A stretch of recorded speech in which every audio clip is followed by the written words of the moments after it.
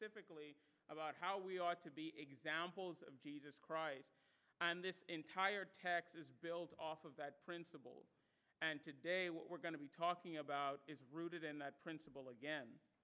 So 1 Peter chapter 3, verse 1 through 7. Hear now the word of the living God. Likewise, wives, be subject to your own husbands, so that even if some do not obey the word, they may be won without a word by the conduct of their wives, when they see your respectful and pure conduct. Do not let your adorning be external, the braiding of hair and the putting on of gold jewelry, or the clothing you wear. But let your adorning be the hidden person of the heart with the imperishable beauty of a gentle and quiet spirit, which in God's sight is very precious. For this is how the holy women who hoped in God used to adorn themselves, by submitting to their own husbands, as Sarah obeyed Abraham, calling him Lord. And you are her children if you do good and do not fear anything that is frightening. Likewise, husbands, live with your wives in an understanding way, showing honor to the woman as the weaker vessel, since they are heirs with you of the grace of life, so that your prayers may not be hindered. Well, all flesh is as grass, and the glory of man as the flower of grass. The grass withers and the flower fades, but the word of the Lord shall endure forever.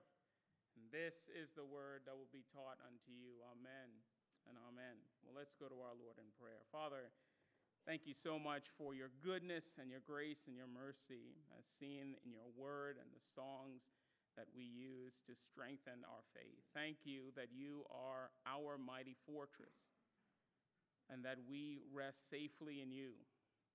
Thank you that you have left your saints your word. Thank you that you've left your saints godly songs and the means to create songs to strengthen our faith.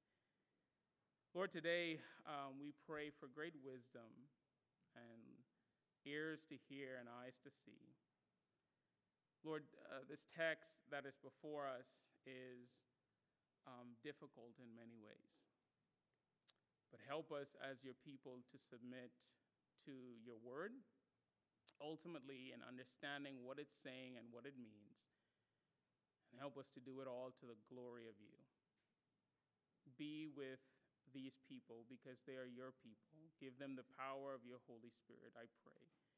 In Jesus' precious holy name, amen and amen. Well, as I mentioned in my prayer, this is a difficult text. It really is. And pastors typically deal with difficult texts in two ways. The first way is that we tend to go on vacation, come back, and then not preach that text, right? Now, since I just went on vacation, that wasn't an option for me. So the second option is to pray and ask the Lord for wisdom in order to teach his word with clarity. And hopefully that's what I'm going to do, all right? Now, let's just tackle what's before us. The reason why this text is so difficult is for cultural reasons, purely cultural reasons. Some people read this text and they said, this text is oppressive to women, it advances the patriarchal system, it's on the wrong side of history, it's out of step with modern values, and it's misogynistic. Now, I've been called a lot of things in my life, but I've never been called misogynist. And when I hear people say things like that about this text, immediately I say to myself, they haven't read this text and they haven't tried to understand what this text meant in its original meaning. If you understand the original meaning of this text and what Peter is saying here, this is probably the most progressive text written during that time. Here's a for example. There's no text in the ancient narrative, and I've checked with scholars and I've tried to look at it myself. There's no text that gives this level of instruction specifically to women, because they didn't regard women as being able to learn or understand. And here it is, Peter takes time to instruct women because he values them and values their role within the home. Even in Peter's day, that was incredibly progressive. So when you all hear people say that this text is on the wrong side of history, you look at them and say that which is eternal can never be on the wrong side of history because it's God's word. And by the way, this text is incredibly progressive when you look at what Peter is actually saying here. Thank you. Apparently I wasn't on. So reject that notion that this text is oppressive to women, because that's not true. That's not true. And anyone who doubts that, come see me or consult the scholarship regarding this text. Because you will see that this text gave women more rights, more freedom than any other text written at that time. Now, there's a second cultural problem in this text, and that is some people read this text, particularly men, they read this text, and they see this as a license to lord over women, to have women under their subjection. That, okay, this means that my wife has to do what I say. Now this text does not say that. That's nonsense as well. This text does not give anyone the license to abuse women or have women underneath their thumb. In fact, the exact opposite. This text is not teaching unilateral submission. This text is actually teaching bilateral submission. Because if you read the text carefully, both women and men are called to submit. The submission just looks different. We're going to get into that, okay? So please, Christians, don't fall into the trap of either error. Looking at this text saying, oh, this text, just putting women back. That's not true. And don't fall into the error to say that this text means that we should, a husband has the right to tell his wife what to do, because this text doesn't do it as well. Now, you might ask the question, well, Pastor Dennis, why do people come to this text and see that? Well, here's the reason why. Because people are not operating with the same thinking or thought pattern as Peter. You see, Peter is operating from what we call a redemptive historical grid in which we call creation, fall, and redemption. And here's how creation, fall, and redemption works. Peter knows that God created the world good, meaning, and we talked about this in Sunday school a little bit, but when he created the world as good, very good, the world as God created it meant to reflect the glory of God and bring glory to God. But then there was a fall. And the fall obscured the goodness of God in every area of society, in every area of life. And now things do not bring glory to God as they ought. But then there is redemption, meaning that everything from the fall until now is designed in God's word to redeem that which is lost. So how does that work in marriage? Well, when God created marriage, he created marriage very good, which meant this: within marriage, men and women understood their unique roles that God gave them. See, there was no need for marriage conferences. There was no need for books on marriage. There was no need for 1 Peter 3 or Ephesians 5, 22 through 23, because everybody understood their roles. They were happy in marriage. The wife understood that she was the helpmeet, and the husband loved his wife and cared for him. That was the picture of marriage. But then the fall happened. And in the fall, you get this curious word in which God tells Eve, your desire will be towards your husband, and he will rule over you. What does that mean? That means that ever since the fall, marriage was in problem. That the woman sought to usurp the man and control him, and the man tried to usurp the woman and control her. And what does that mean practically? It means that every time someone gets married, the man wants a Stepford wife, and the woman wants a hand-picked husband. That's what it means. But, again, in this text, what do we have? We have Peter trying to redeem marriage. Peter is trying to tell us how to have a redeemed marriage, how to have a marriage in which a man and a woman are together in love, serving one another and loving one another the way God intended. And let me say this, if you don't have a redeemed view of marriage, you will end up looking at marriage from a very fallen perspective. And when you look at marriage from a fallen perspective, you will be clueless, restless, and hopeless. You'll be clueless because you don't understand what marriage is for. Marriage isn't a status. Marriage isn't necessarily for your own happiness. Oh no, marriage is meant to reflect Jesus Christ and the church. And in that, we live out the gospel. But we'll also be restless because we'll constantly be fighting one another. We'll constantly be at odds with one another. But lastly, we'd also be hopeless. You know, if you don't have a redeemed view of marriage, if all you have is a fallen view of marriage, you will live in your marriage in a hopeless state. About a month or so ago, I was sitting down with a lady. She was probably in her 60s, and me and her had developed a relationship, a good relationship. We talked and fellowshiped, and I got comfortable enough to ask her, hey, I knew you were married. Why didn't you get remarried? She looked at me, and for the next probably 7 to 10 minutes, recalled one of the most horrible cases of abuse I've ever heard. And that is not hyperbole. It was truly awful. And after she told me what her husband did to her, she said, why would I have ever subjected myself to that again? Now, what was happening to her? Well, she had a fallen view of marriage. And in many cases, she was deserving of that view because she had a husband who was incredibly abusive towards her. And so she had this fallen view of marriage.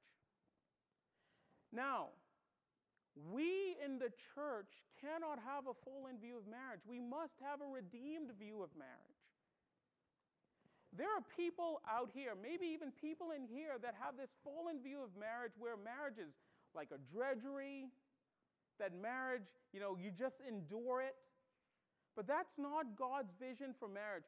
The Christian marriage should be an evangelistic tool in our world, not a source of drudgery.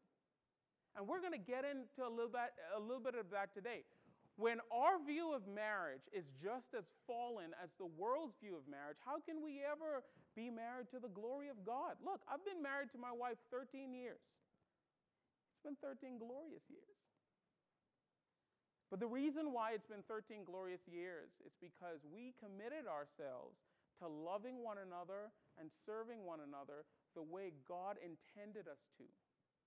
Now, it's been difficult, mostly because I'm difficult to live with. But it's also been a huge blessing because we understand God's vision and view of marriage.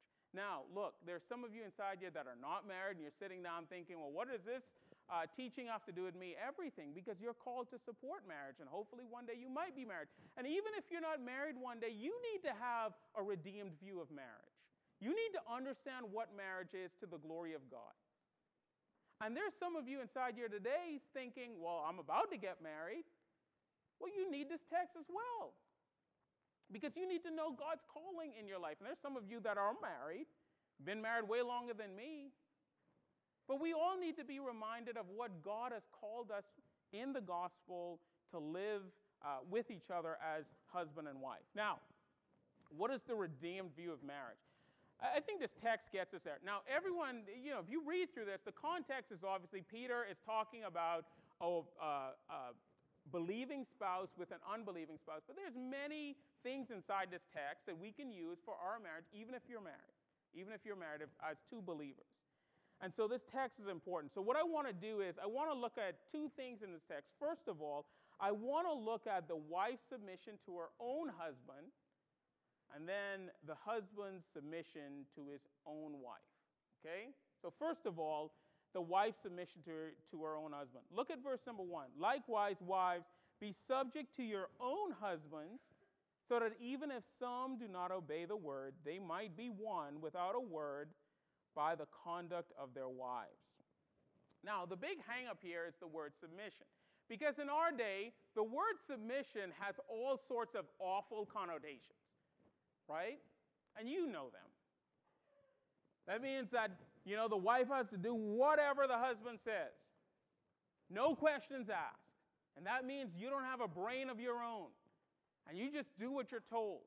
That's the bad connotation that we have around the word submission. But the problem with that is that's not the biblical view of submission.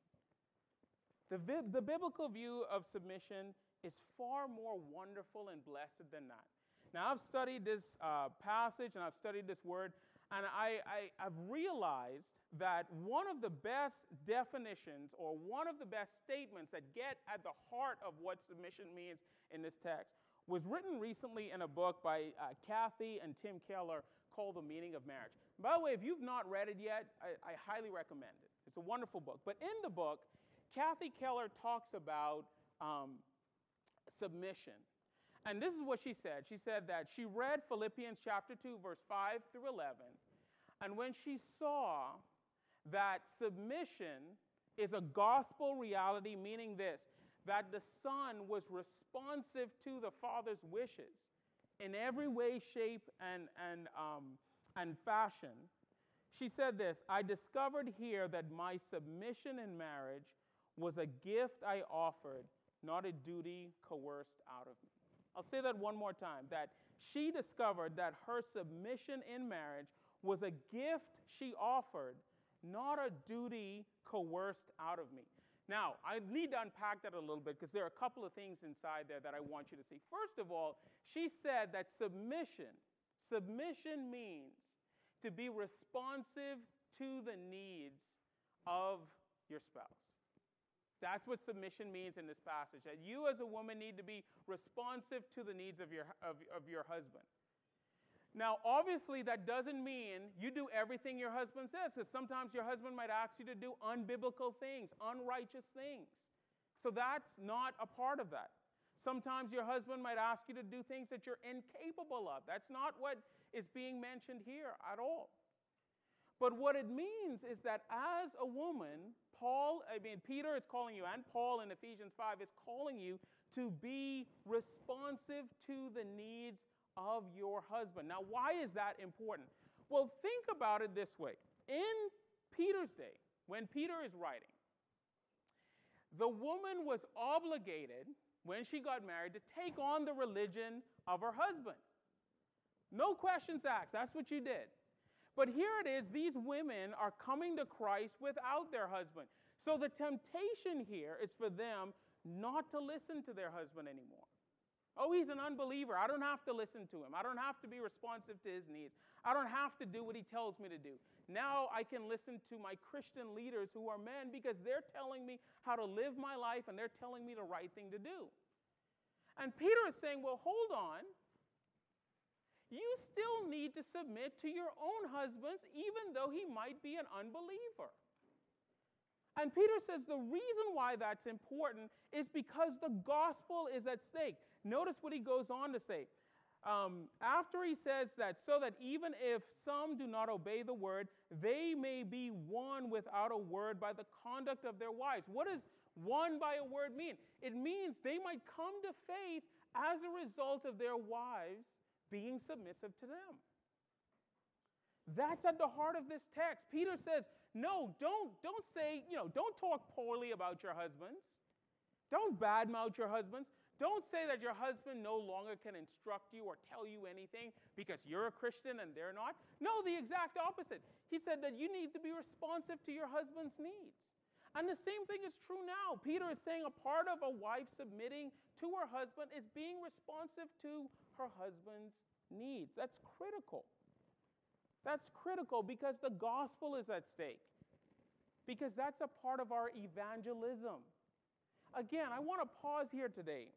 When the world looks at the church, and when the world looks at our marriages, do they see Christ and the church? Do they see a picture of what the gospel is? In the same way, when we take communion, what are we looking at? We're looking at a picture of the gospel. It should be the same way with our marriages. People should look at our marriage and be able to interpret the gospel. They should be able to see a wife being responsive to the needs of her husband. And they should be able to see a husband in lovingly and caring for his wife. That's at the heart of what Peter is saying. Now, something else is being said here by the text and Kathy Keller, and it's this, that your submission, wives, should be a gift that you give to your husband. In other words, you being responsive to your husband's needs is a gift that you give him. It's a voluntary act, not done by coercion. One of the best places in God's word where you see this is between Ruth and Naomi. When Naomi is leaving and she tells all of them to go back, Ruth comes and says, no, I'm not going anywhere. Wherever you go, I will go. I will make your God my God. Now, why is she saying that? She is voluntarily submitting herself to Naomi, which in the text is a huge shock because for one woman to do that to another woman was completely unheard of. But here it is, she's willingly doing that. And so the same should be done with a woman to her husband, but it's predicated on respect. Because a woman respects God, because a woman understands her role and the role that God has given her, and then she sees her husband, she gives respect to her husband by submitting to him. Now, let me say this, women, young ladies, hear me. That means you need to marry someone who's respectable. And that also means you need to marry someone you respect. Because hear me, if you do not marry someone you respect, you're going to end up being that person's babysitter or mom. And you do not want that. Trust me when I tell you, you do not want that. Marry someone you can respect. Marry someone that is respectable. And you might be in a marriage today, and if you're struggling with respecting your husband, you need to get that sorted out right away. You need to get counseling. You need to talk through that with someone, because you do not want to be in a marriage where you cannot respect your husband. Look, young ladies, I know he might be McDreamy, right? And he might say all the right things and do all the right things, but if you cannot respect this individual, do not marry him. Because when you give yourself to someone in obedience to God's word, God is calling you to submit to that person. And a huge part of that is that you have to respect that person and cultivate a heart of respect toward that person. Now, Peter goes on, after he explains briefly what submission is, Peter goes on and Peter says this: not only is it important to understand how you submit, but it's just as important as the act of submission. So he says you ought to submit. How do you ought to submit? By being responsive to your husband's needs, by caring for your husband, by listening to him and not bad-mouthing him, not nagging him, but caring for his needs. That's how you submit to your husband. But he says how you submit to your husband is also important too. Notice in verse number 2, when they see your respectful and pure conduct, right? In other words, your character. You need to do it with a character that's respectful and of a pure conduct. And then in verse number 3 he says something curious. He says, do not let your adorning be external, the braiding of the hair, the putting on of the gold jewelry, or the clothes you wear. Now, what is he talking about here? Okay, let me explain this. This is not evangelism through frumpiness. Okay? He's not saying be as unattractive as possible with your husband because your character should shine through. No, that's not what he's saying. Here's what he's saying. Peter lived in a time where women used their looks and their bodies to get what they want and to control men. You see this actually, an excellent example of this. You see this in Mark chapter 6 with Herodias' daughter. Now, some of you remember that scene, right? That scene is scandalous. Because Herodias' daughter comes, and she braids her hair, she puts on perfume, she laces up, and she walks out there, and she shook what her mama gave her, right? That's what she did. That's what the text says. That's what the Bible says. No, I'm serious. Like, she went out there, and the Bible says she danced for Herod. And she danced in such a seductive way, in such an incredible way. And I don't want to know what kind of dance it was. But it was such a provocative dance that when she was done, he said, I will give you half of my kingdom. Half of my kingdom. Now, what the text doesn't tell you is that everybody else wanted to give her all of their kingdom. And so she runs back and she tells her mother, she says, Mom, what should I ask for? And her mom says, ask for the head of John the Baptist. It's really sad. Now, let me say this. Any society where a woman has to dress provocatively and shake her booty to get what she wants is a society where a woman has no power. You know what's interesting to me? I call this an Hegelian sleight of hand. One of the things that happened during the sexual revolution back in the 1960s is men wanted to sleep with women and bear none of the consequences for that. None of the emotional consequences, none of the physical consequences, none of the spiritual consequences for that. Right? They just wanted to sleep with women. But there were Christian values, right? And Christian values say, you know what? You should respect a woman and listen to the woman solely based on his character. So they had a problem. So here's what they said. They said, what if we could convince women that it's actually empowering for them to dress provocatively and allow us to sleep with them? Oh, wow. And you know, for 2 generations now, it's worked perfectly. Now we've bought the lie that what's empowering for women is that they can dress however they want and allow men to sleep with them without bearing any of the consequences for them. But what is Peter saying inside here? See, what Peter is saying is so progressive. What Peter is saying is so empowering to women, because Peter is saying that you should be able, on the strength of your character, you should be listened to and loved and cared for as a woman. That's what Peter is saying here. He's telling her, you don't have to dress up. You don't have to be beautiful. The strength of your character alone should be enough for your husband or any man to listen to you. That's incredibly freeing for women. Why? Because not everybody has the capacity to dress up and look beautiful. But you know what? Every single woman inside here has the capacity to be a woman of character. And on that alone, a man should listen to you and show you respect. But you don't hear things like that anymore, right? Why? Because our world is so profoundly anti-Christian in everything it says and does. Look, Christian women, when God created you, He created you with value and meaning. We looked at this about 2 weeks ago in Sunday school. You were created in His image.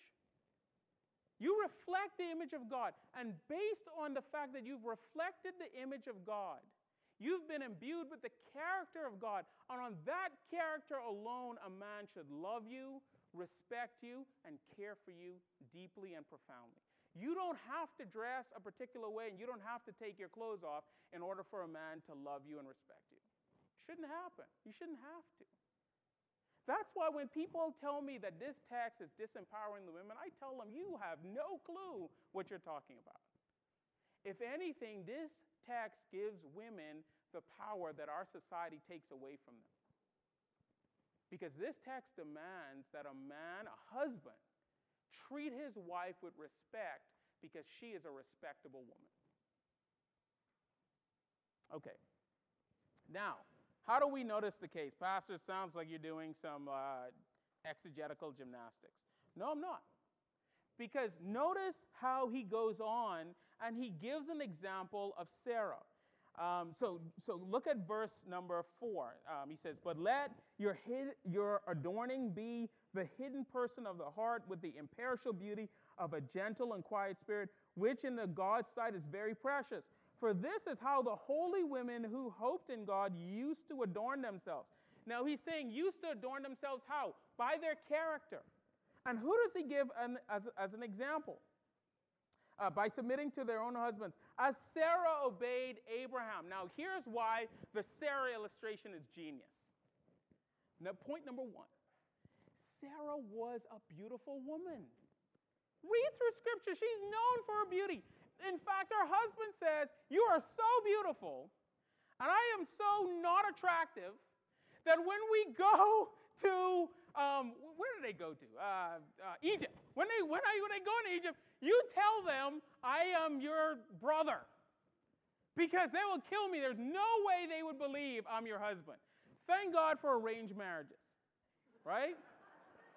Because if we lived in our day, there's no way Abraham would have gotten Sarah. That's just like, that wasn't going to happen. She was that beautiful. But here, the scripture is telling us that what was more beautiful about Sarah was her godly character. You know, when I was growing up, I'm not saying this is right. I'm just saying when I was growing up, they used to tell young ladies, if you're not pretty, be nice. Now, I don't believe that. I'm just telling you what they used to say, right?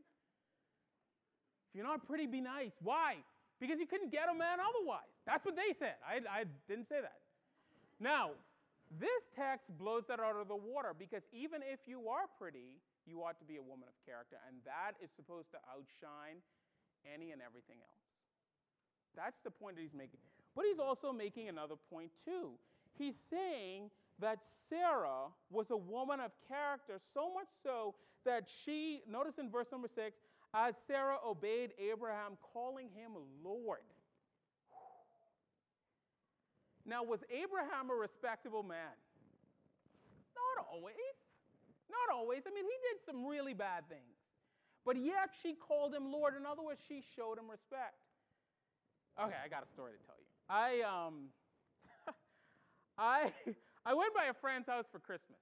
This is like my sophomore year in college, and I was staying for him for Christmas. And we were there, and his mom cooked just a wonderful meal, and she dished up everybody's food, and she like passed it out, and then she gave it to her husband, and she said, "Is there anything else I could do for you, my Lord?" And I was sitting there like, what did she just say? And then she did it again. And I was like, so like after the dinner, I like snuck over to her and I said, "Hey, is everything okay? Like, do you need me to call the authorities or something? Like, this sounds like a very abusive situation." And she just started laughing. She just started laughing. And her husband sat me down and told me that they were having such massive problems in their marriage, and a therapist suggested that they do that. So he referred to her as his queen, and she referred to him as my Lord. Now, man, I'm not saying you ask your wife to do that. Like, don't get me in trouble, okay? I'm not advocating that. But here's what I am saying, and here's something that's always stuck with me. How do we practically show, wives, how do you practically show your husband respect? And husbands, how do you practically show that you love your wife? Now, there are some inherent things, like a wife would take on her husband's last name in our day as a sign of respect, and husbands like tend to buy their wives really fancy and nice gifts to show their love. But however you do it, we need to figure out a way to do that, okay? Now, I'm not saying call each other Lord and wear head coverings. But I am saying, however that works out practically, it needs to happen. Now, that was an important aside for this reason.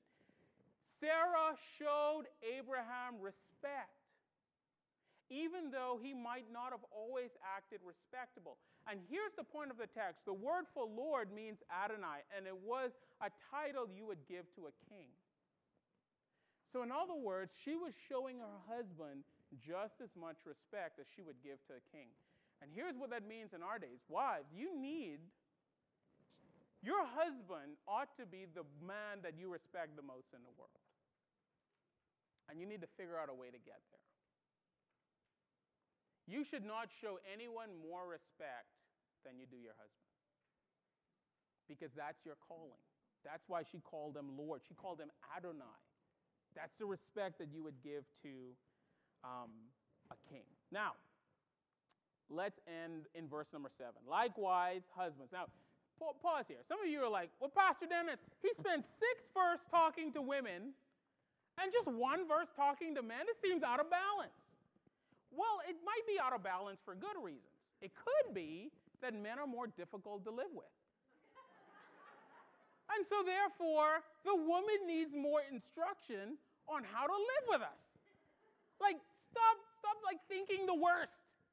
But can I tell you this? If you actually study Ephesians 5, who does Paul spend more time talking to? Men. So there's nothing nefarious going on here. That's just how the text shook out. And there are good historical reasons for that. And if you want to know, I'll be happy to talk you through that. But notice verse number 7. So again, this is the mutual submission. So he talks about how wives should be submissive to their husband by being responsive to their needs, by caring for them. But notice the duality here, because he says, likewise husbands. So husbands have to be submissive to their wives. And how should husbands be submissive to their wives? Live with your wife in an understanding way. So first and foremost, you should live in such a way where you're learning your wife. You know what pleases her. You know what makes her happy. You know the things that she doesn't like to do. You know the things that she does like to do. And you do your level best to care for her in that way. And if you're not doing that, you need to start doing that, because that's the calling of God's word. Live with your wife in an understanding way. You should know your wife. And you should know her well. You don't say things you know that will upset her. You don't go down pathways that you know would aggravate her. You care for her well by knowing her. And that involves talking to her. That involves you making efforts to get to know her and ask her about her feelings. Right? And then the second thing, we ought to show her honor. And here's the bit that kind of rankle people: to the woman as the weaker vessel. And I'm not a weaker vessel. Okay, understand, this is just ancient Near East speak. If Peter lived in our day, he would have said something different. He would say, I don't want to get myself in trouble. It just says what he says. He says what he says as the weaker vessel. Now, what that means is this, that in Peter's day, of course, women were looked at as less physically strong. And so what Peter is saying in essence here is this: as a man, don't use your strength, don't use brute force to get a woman to submit to you. You should do it just by understanding who she is and then living in such a way as to please her. That's what he's saying here. She's not weaker morally. She's not weaker intellectually. She's not weaker in terms of her moral standing. She has the same Holy Spirit that you do. But in this text, he's saying that as a man, you shouldn't try to dominate and overtake your wife. You should treat her in such a way that she's an heir of the grace of life. And notice what he says at the end: so that your prayers may not be hindered. Now, pause for a moment. I don't know if you've all ever thought about this, but Peter was married. And Peter wasn't the easiest person to disciple. I can't imagine that he was the easiest person to be married to. And yet the apostle is writing in such a way to put himself underneath this same admonition. Peter is saying that I have to live with my wife in such a way, care for her in such a way, that my prayer as an apostle be not hindered. How much more ours? Men, hear me today. If you don't care for your wife, if you don't learn her well and serve her well, the Bible says that God will not listen to you. Why? Because God is a protector of the weak. If you mistreat your wife, if you don't learn to ask for forgiveness, if you don't treat her like the queen that she is to God, your prayers will be hindered. Man, look, I don't want my prayers to be hindered, and you don't either. So men, let's serve our wives well. Now, look, what's the big takeaway here? I've said a lot, and I need to wrap up. But what's the big takeaway? I want to give 5 practical big takeaways here. Okay? And here they are. They'll be real quick. Big takeaway number 1 is be content. You know, it baffles me that in our day, we're such a discontented people, and we see it in marriage. We're always looking, there's an assumption that we can have better than what we have. That's a dangerous assumption. I had a friend one day, he was like, Dennis, I don't know if I should date this young lady. Like, it's kind of weird. Like, she's not really what I want. And I pulled him aside, and I was like, listen, she's the best thing that will ever happen to you. It doesn't get any better than this. And you are fooling yourself if you think it does. And sometimes we think that it could be better when we all know that it really can't. The person that God gave you is the person that God wants you to be with. Learn to be content with that person. Not settling. I hate that word, settling. Contentment, where you love someone and you cherish them and you care for them. All right, point number 2. Be evangelistic in your marriage. Remember, Christian marriage is supposed to be an evangelistic tool to the world around you, your neighbors. And this is the big one, your children. One of the best advice I ever got when I first got married was one of the people that mentored me said, Dennis, the biggest evangelistic tool to your children is when they see you love and care for your wife. Biggest evangelistic tool. Because they're going to know by your conduct towards your wife what godliness is. Man, that was the best piece of marriage advice I ever got. Number 3, be prayerful. And let me talk to the children here for a moment. Children, pray for your parents' marriage. Do you realize if your parents' marriage is not doing well, that's going to impact every aspect of your home? Children, pray for your parents' marriage. Be faithful in prayer for your parents' marriage. And those of you that are not married or college students, be in prayer for the marriages, your parents' marriage, but the marriages in your church. We should all be praying for one another because prayer is what ultimately is going to sustain us. Number 4 is, I'll end here. I have 5, but I'll end with this one. Be trusting. Believe the best about your spouse. Don't always think your spouse has ulterior motives when they say and do things. Look, this one was transformative in my marriage. When I stopped looking at my wife like, oh, she said this, but she really meant this. And maybe she meant this when she did this. Look, that sows discord in your marriage. Be trusting. If your spouse is telling you something, if your spouse brings something to you that's a concern, trust that it is a concern and take it seriously and pray together and repent. Okay? Trust me, it will change your marriage. All right, I've said enough. Let's pray. Father,